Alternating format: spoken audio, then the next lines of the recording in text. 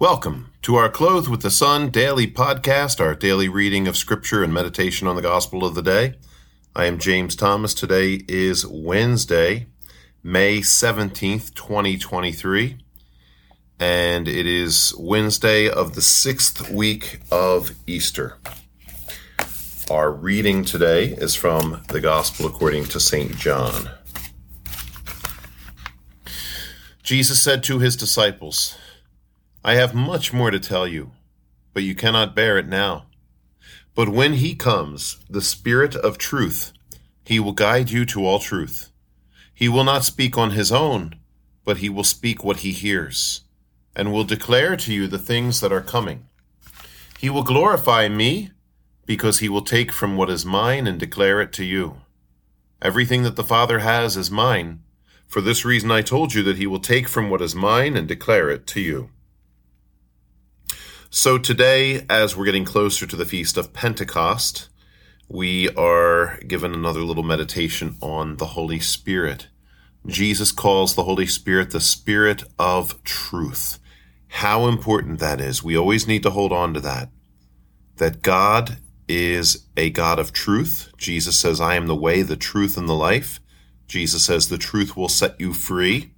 And the Holy Spirit that he's going to send, we talked yesterday about Jesus has to go so that he can send us the Spirit. Another way to say that is Jesus goes to the Father to plug us in so that the Spirit that emanates naturally from the Father and the Son will now extend to all of us because Jesus goes in his humanity, in his glorified humanity that's paid the price for our sin through his death and has risen from the dead. So he sends us the Spirit, and it is the Spirit of truth. The Spirit does not speak on his own. Interesting that Jesus uses his to refer to the Spirit, because sometimes we just don't know, especially with the Shack that came out where there was a woman that played the Holy Spirit.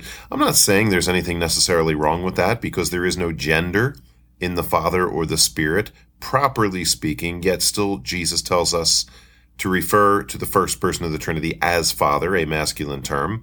Jesus himself comes as man, and now Jesus uses his to define the Spirit. And it does make sense for us since the Bible refers to the people of God as the bride and uses she and her. And there's also Mary. Mary is the bride. Mary has a threefold role: mother of the Son, bride of the Spirit, spouse of the Holy Spirit, daughter of the Father.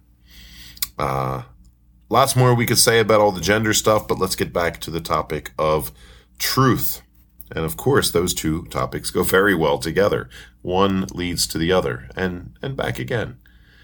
But he says, everything that the Father has is mine.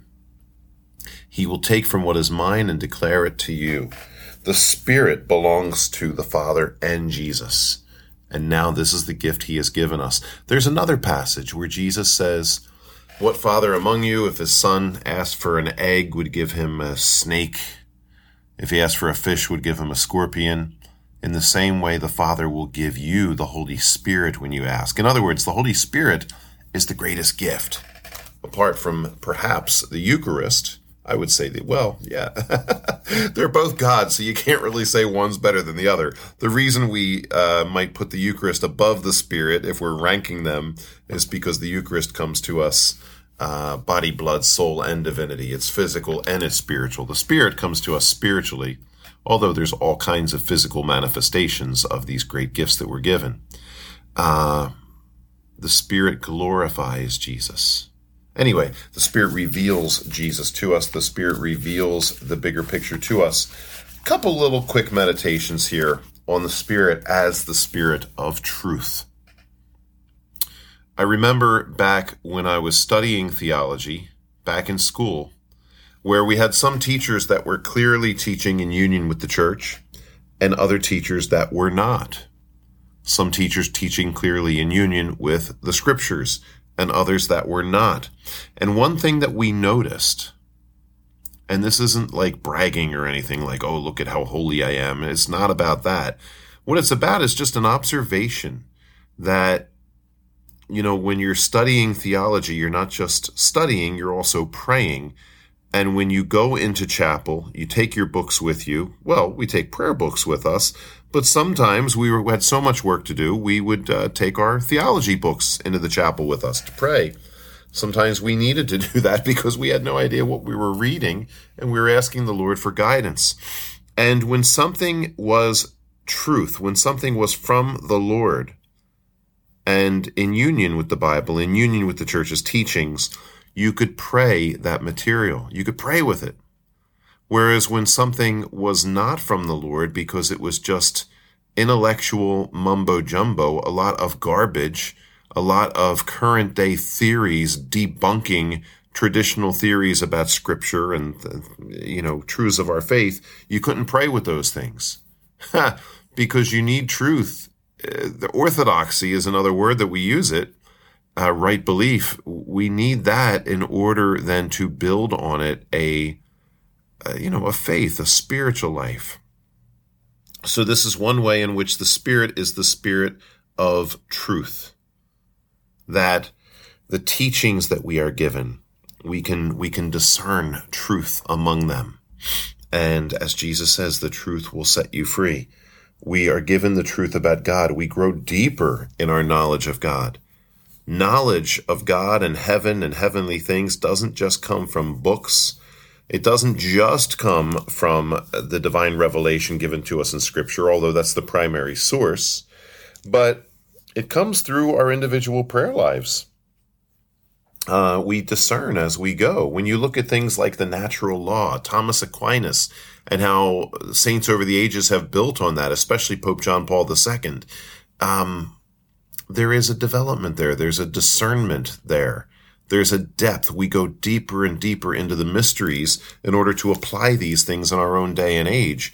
And yes, when we're calling upon the Spirit, when we're open to the Spirit, we know we're growing in truth. We're growing in a spiritual depth that brings us closer to God and better enables us to do ministry. Another thing that the Spirit will help us with is truth in the world. And this is something that I really wrestle with personally when it comes to debating about the country and politics and history. Sometimes I just know something to be true. I mean, all the truths of our lives are meant to agree and go together. The truth of science, the truth of history, the truth of mathematics, whatever, and the truths of our faith, they're meant to go together. And for example, here's a great example when it comes to politics. If somebody says it's okay to kill babies, listen, I'm not going to hire you to fix my toilet, much less to be my president. All right? So if you're saying it's okay to kill babies, you're off. You're wrong. There's something wrong with your brain. And therefore, it's going to be really hard for me to listen to you and accept what's coming out of your mouth when you're telling me like, oh, well, yeah, I didn't sell secrets to the Chinese or whatever, or this is how the world works, or this is how this goes, or, oh, we're doing a great job with the economy, or this is the reason the gas prices are so high, or whatever. My point is, truth goes with truth. And when you're a liar and you're advocating for murder, truth isn't going to be found in there.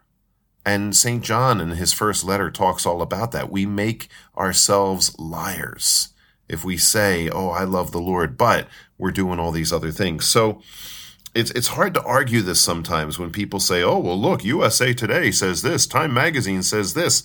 And it's like, all right, not only are a lot of these sources, caught in their lies, not only if you do the research will you find what the truth truly is, but there's a deeper level of just connection with the Lord that informs us, no, this person's lying. I'm not going to listen to this person. I'm not going to listen to this publication.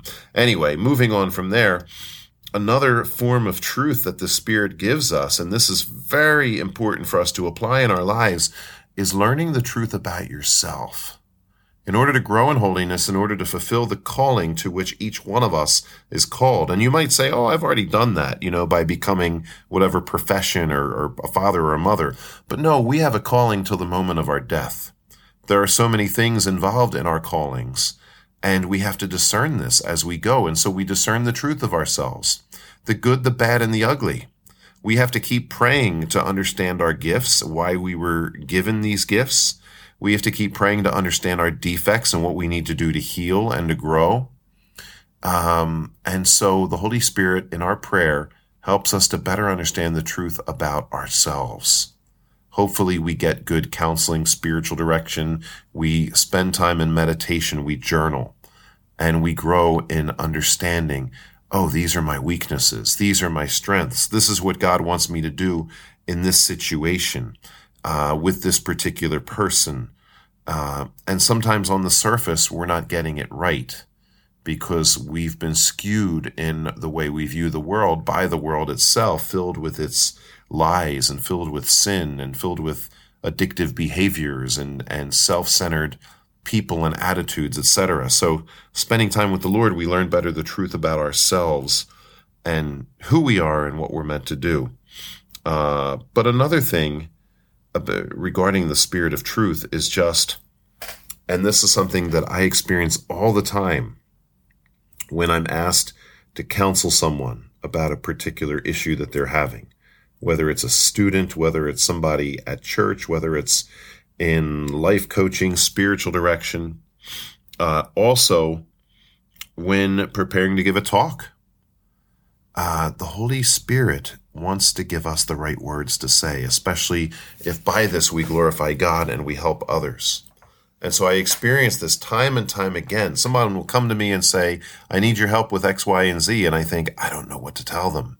Come, Holy Spirit, come, Holy Spirit.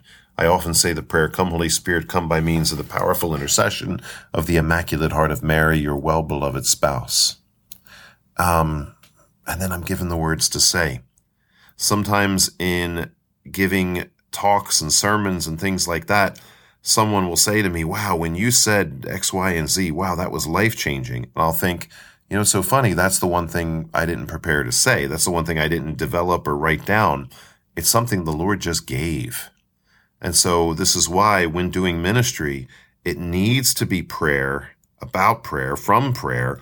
It needs to be the Holy Spirit working through us and us constantly asking for the gifts and the fruits of the Holy Spirit. Gifts like courage, counsel, wisdom, piety. Asking the Lord. And this is what Jesus is talking about in these gospel readings this week. He goes to the Father so that we can be connected, so that we can have that fullness of the Spirit and be filled and overflowing with truth. If we are overflowing with truth, then we can give people the right words that they need to hear, whether it's in a talk or whether it's one-on-one. So we ask the Lord, continue to fill us with the Spirit, continue to help us understand the Spirit, that we may be your vessels of truth in this world. Like I say, this isn't about pride. This isn't about me saying, oh, look, I know all the answers and you're all stupid. That's not at all what it is.